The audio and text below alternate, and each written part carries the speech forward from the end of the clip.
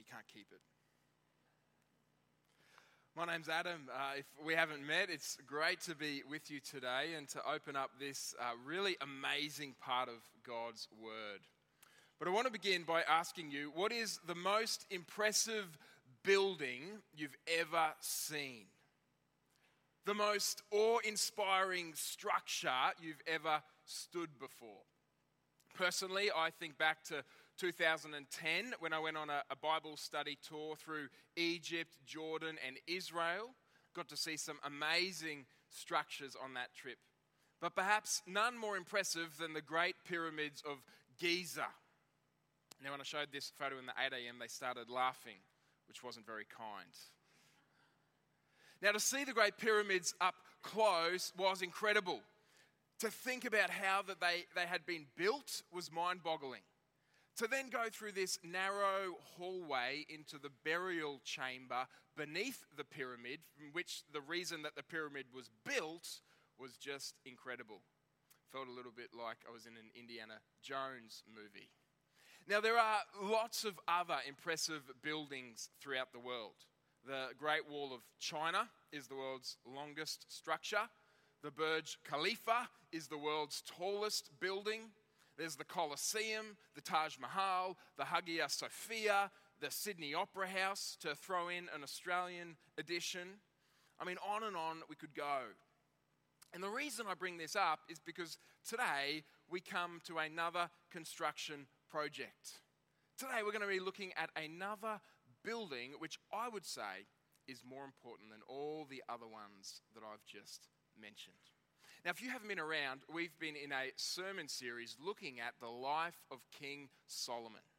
So far in this series, we've seen Solomon's rise to power, chapter 1. We've seen Solomon's rule firmly established, chapter 2. Last week, we saw Solomon's great wisdom put on display, chapters 3 and 4. Today, we come to Solomon's greatest ever achievement, the construction of the temple in Jerusalem. Now, how do we know that this is Solomon's greatest ever achievement? Well, consider this. There are 11 chapters in the Bible which are devoted to the life of King Solomon. We're going to look at all of them in this series. 4 of those 11 chapters are devoted to the construction of the temple. 4 of the 11 chapters are devoted to this one event. It tells us something about its importance. It's almost as if the author is wanting us to slow down, to pay attention.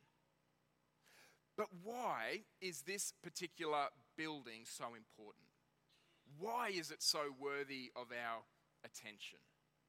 Well, to put it simply, Solomon is building a house for God. The temple would be God's dwelling place on earth. And this is why we get all of the detail that we do.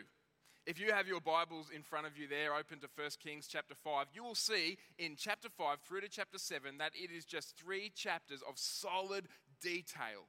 Cubits and lengths, and we get details from pomegranates to pillars and doors to decorations and tools to timber, all kinds of things.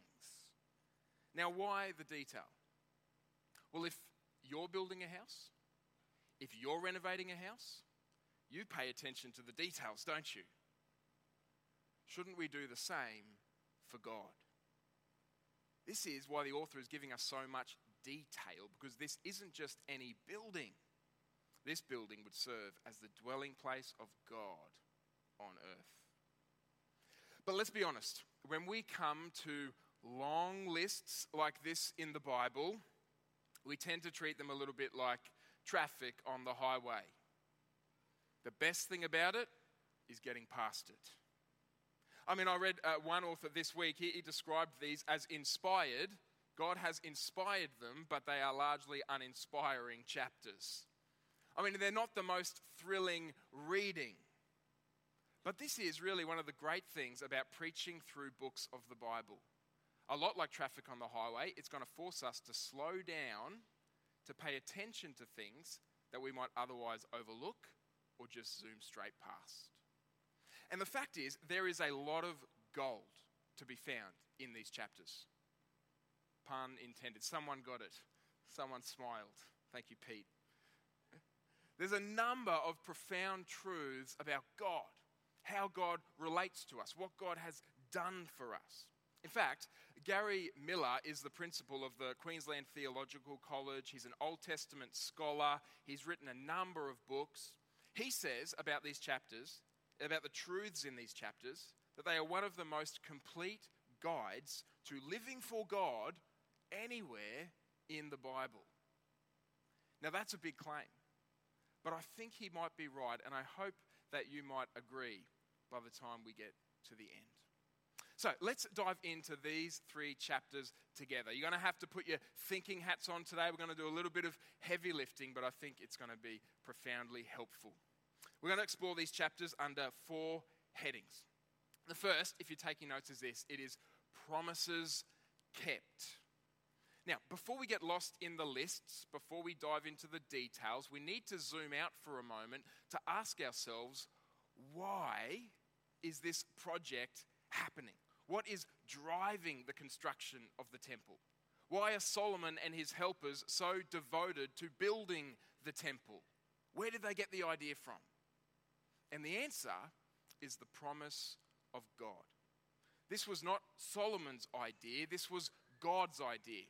This is what Solomon says to King Hiram in chapter 5, verses 3 to 5.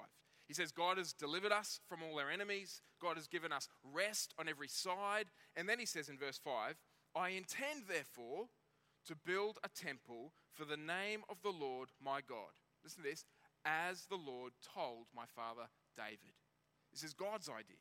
When he said, your son, whom I will put on the throne in your place, that's Solomon, he will build the temple for my name. The whole building project is built upon the promise of God. And this thread of God's initiative kind of pops up at a number of points in these chapters. So later in chapter 5, we read, the Lord gave Solomon wisdom, just as he had promised him. God is giving Solomon wisdom to complete the work. Then we get to verse 1 of chapter 6, and the construction of the temple is tied back to the Exodus. Look at what the author says. It says, in the 480th year after the Israelites came out of Egypt, after they were delivered from slavery, in the 4th year of Solomon's reign over Israel, he began to build the temple of the Lord. Now, why would the author tie the construction of the temple back to the Exodus? The answer is because in many ways the construction of the temple is the fulfillment of the Exodus. You know, God set his people free from slavery in Egypt, not so that they could just kind of wander around aimlessly, not so that they could live however they wanted, but so that they could belong to God. We might say it this way: God delivered his people in order to dwell with his people. God saved his people in order to settle with them. God rescued them in order to have relationship with them. And this is always the purpose of salvation. Still true to this day. God has rescued us in Jesus Christ, not so that we can just have a ticket to heaven one day. Punch, pray, done. No, God has rescued us in Jesus Christ so that we might have relationship with him, so that we might know him and enjoy him and worship him. It's always the purpose of salvation, and this is what the construction of the temple shows us. God intends to dwell with his people.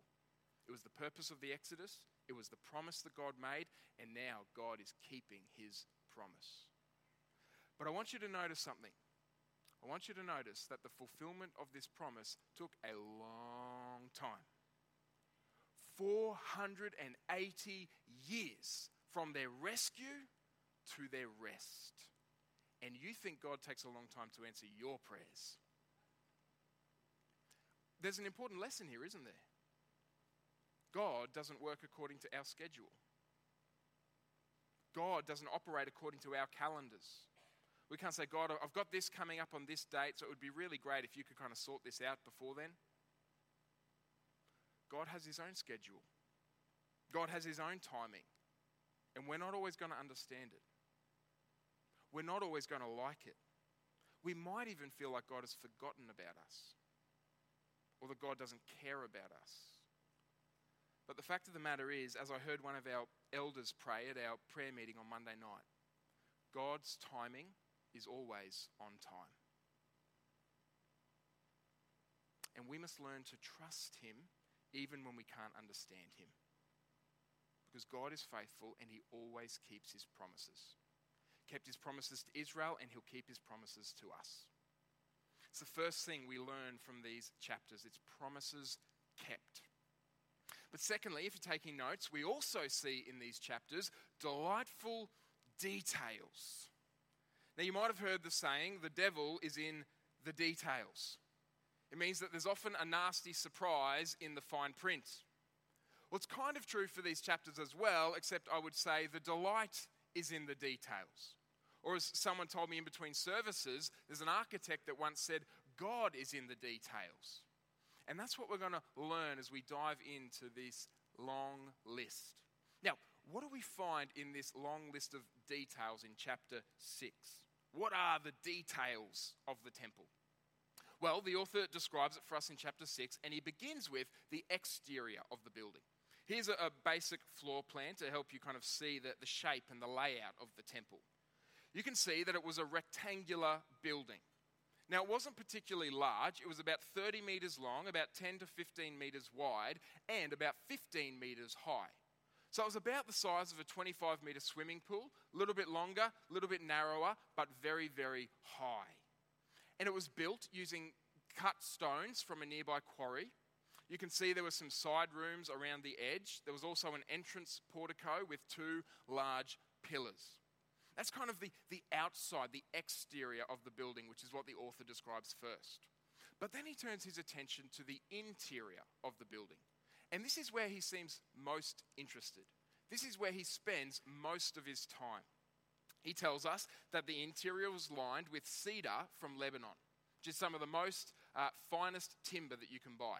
It's a little bit better than what you get from Bunnings. There were floral carvings and decorations throughout the temple. There were carvings of palm trees. There were also, we're told, large cherubim. Now these were big statues, about 4.5 meters tall, with the body of a lion, the wings of an angel, and the face of a human. You can imagine they would have been pretty striking. Now, I want you to keep the flowers and the trees and the cherubim in mind for later, because they'll be very significant when we get to the end. But you see, as you read through this detail about the temple, what really stands out above all the rest is all of the gold. Everything is covered in gold.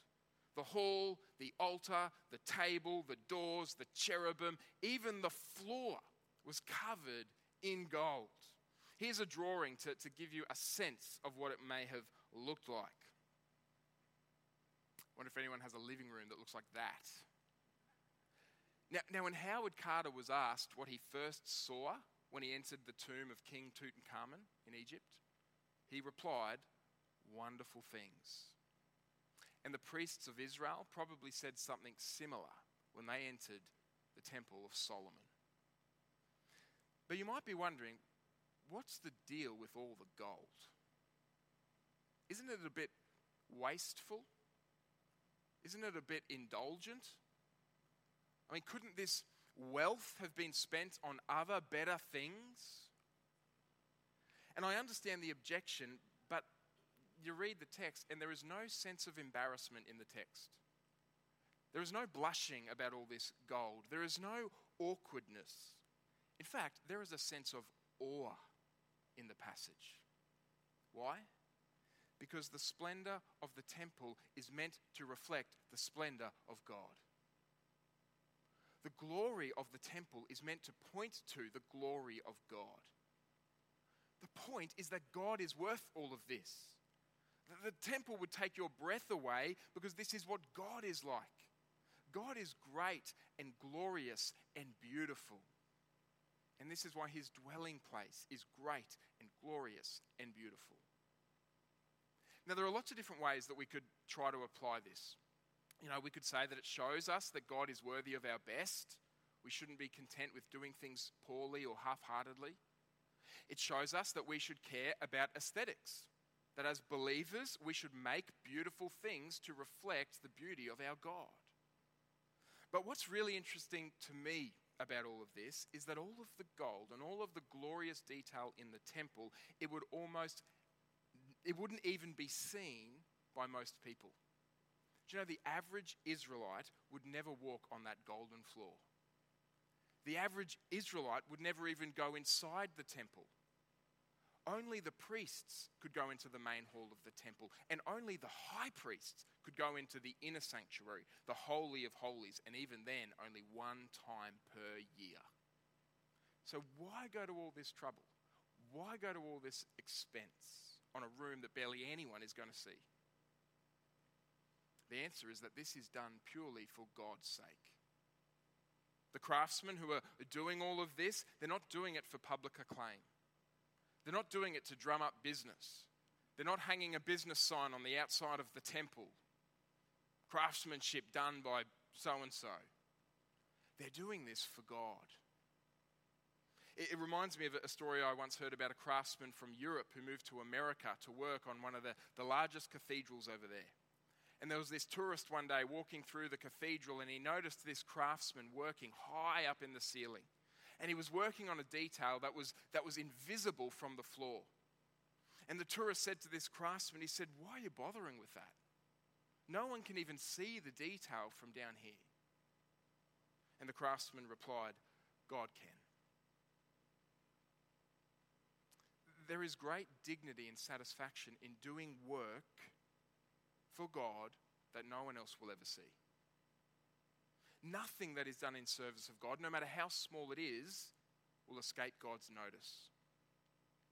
Martin Luther, the great reformer, he once said, and I'm paraphrasing him a little bit, he said, "God smiles when parents change a dirty nappy in godly love and in Christian faith." And so when my son Jude had a dirty nappy after the service today, I quoted this verse to my wife Molly. Just kidding. Here's the point. Whether we're working on the intricate details of the temple, whether we're managing the day-to-day details of our home, whether we're studying at school or changing nappies or going to work or putting out chairs on a Sunday morning or making tea and coffee in the kitchen or inviting neighbours over for a meal, whatever we're doing, none of it escapes God's notice. God is in the details. There is great delight in the details. This is what we learn from these chapters. God is faithful, he keeps his promises kept. And we also learn delightful details, that God is in the details. And then thirdly, what we also see in these chapters is dangerous distractions. Now, we get distracted very easily, don't we? Some of you are distracted right now. Your eyes glazed over when we started to talk about all the gold. Solomon, it seems, was also distracted. When we get to the end of chapter 6, after all of the details that we've heard about the temple, we read this in the very last verse. "In the 11th year, in the 8th month, the temple was finished in all its details according to its specifications. He had spent 7 years building it." Now, it sounds like a good thing, doesn't it? To spend 7 years on a building is a long time.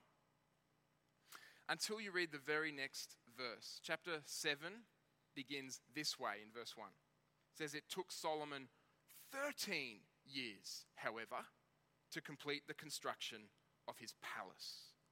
So Solomon had not just been building a temple for God, he'd also been building a palace for himself.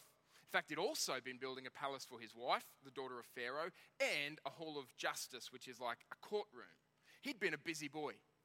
But what I want you to notice is when we compare the temple to his palace, he took twice as long to build his home. And verse 2 tells us that his palace was almost twice as big as the temple. And the author is placing these facts side by side to suggest that Solomon got it wrong. Solomon's priorities were out of order. Yes, he built a house for God, but he built a bigger house for himself. Now, of course, Solomon needed a home, and being a king, it wasn't going to be a shack. But as Gary Miller said, the house he built says a lot about him.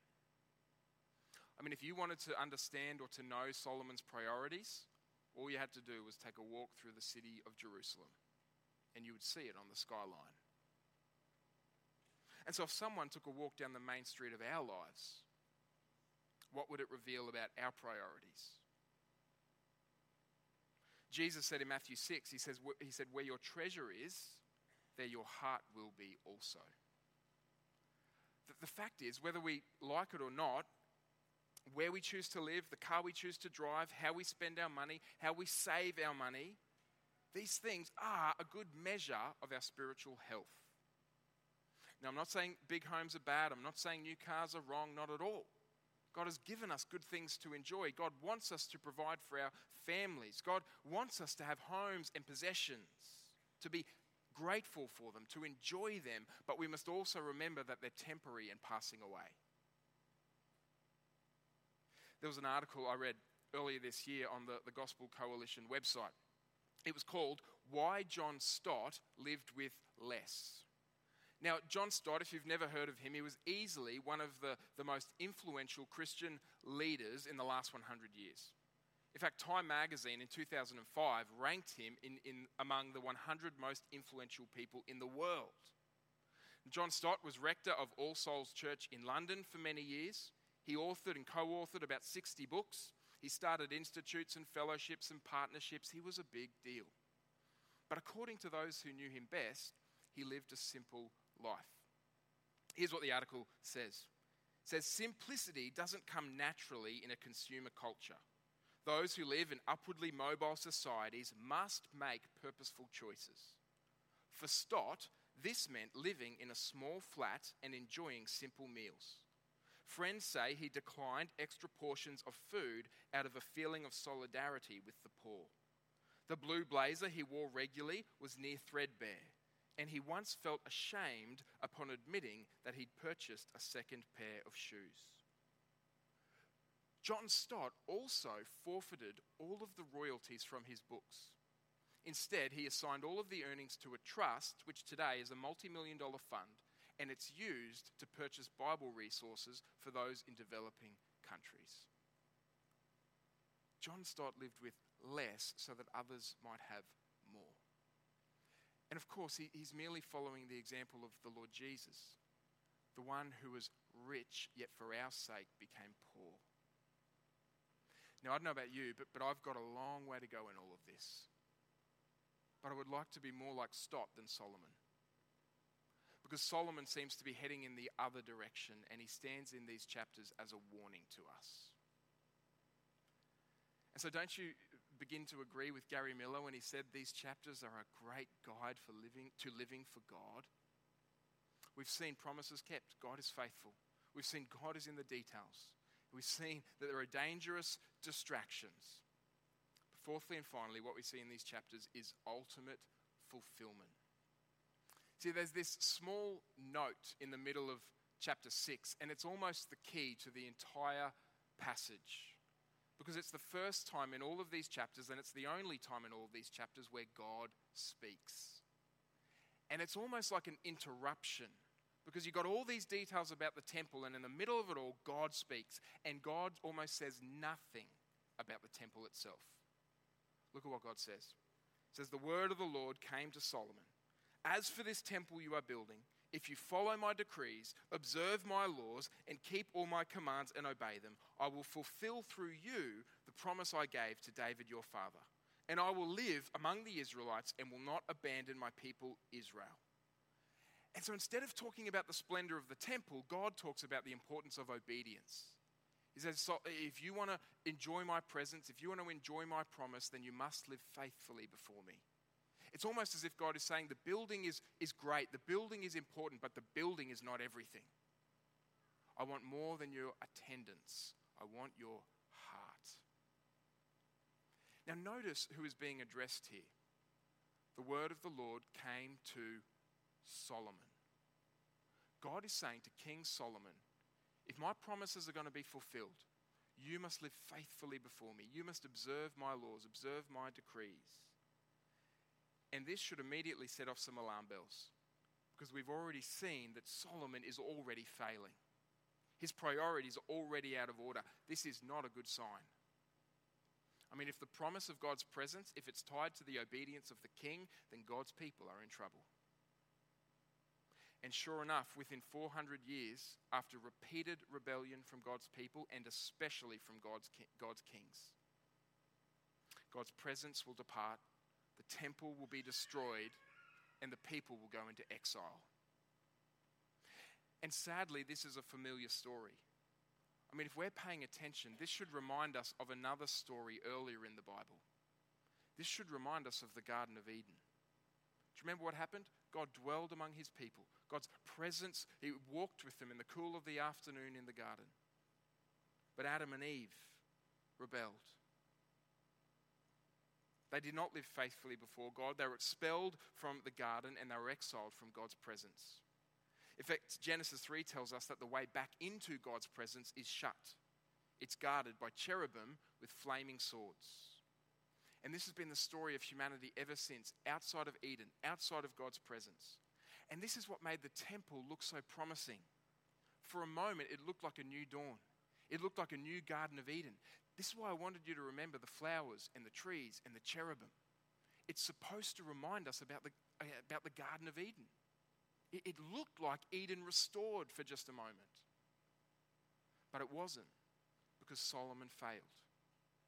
He was not the faithful king that we needed. But thankfully, Solomon is not the end of the story.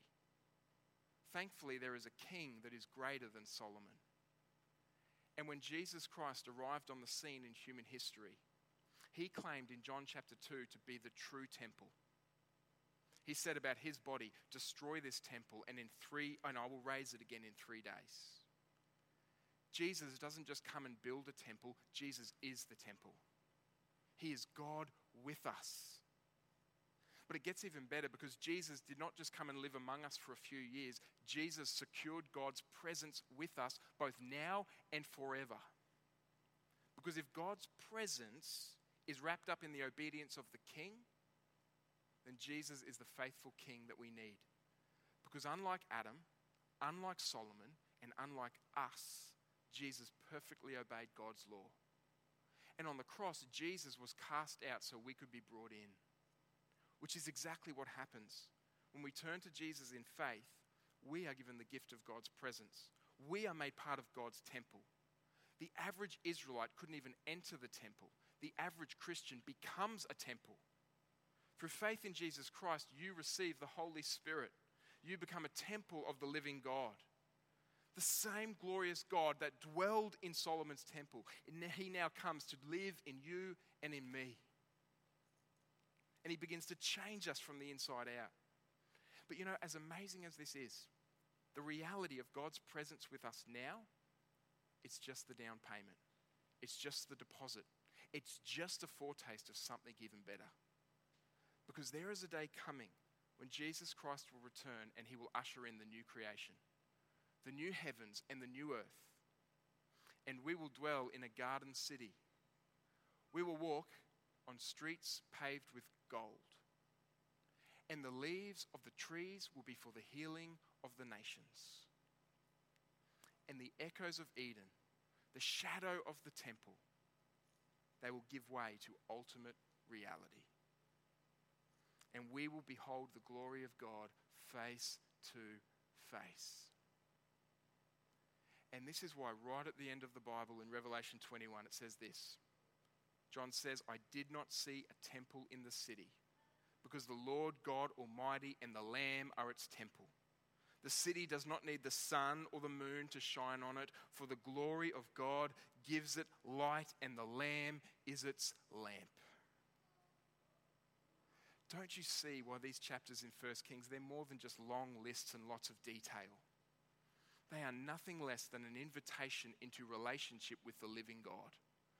The God who loves to dwell with his people, and the God who has done everything necessary for us to enter his glorious presence.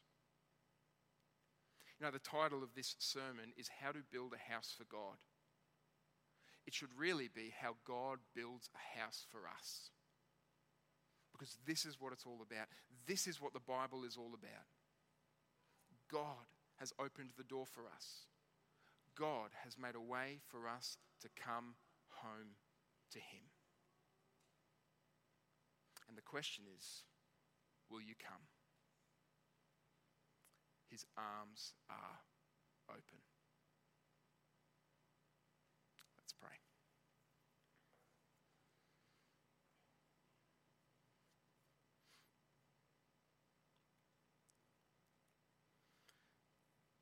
Father in heaven, thank you that you have made a way for us to come home through your Son, the Lord Jesus. Our sin, our rebellion, our evil could not stop you. You have defeated them.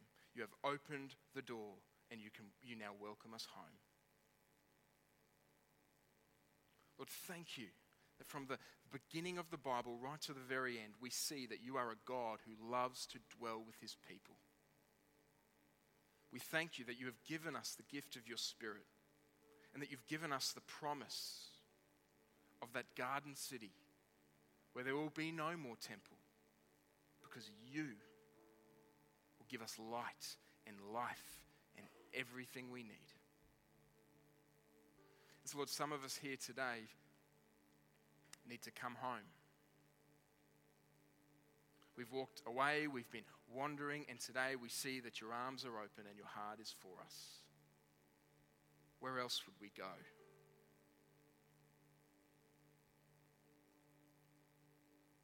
Father, we thank you, and we give you all the praise, all the honor, and all the glory. And we pray this in Jesus' name.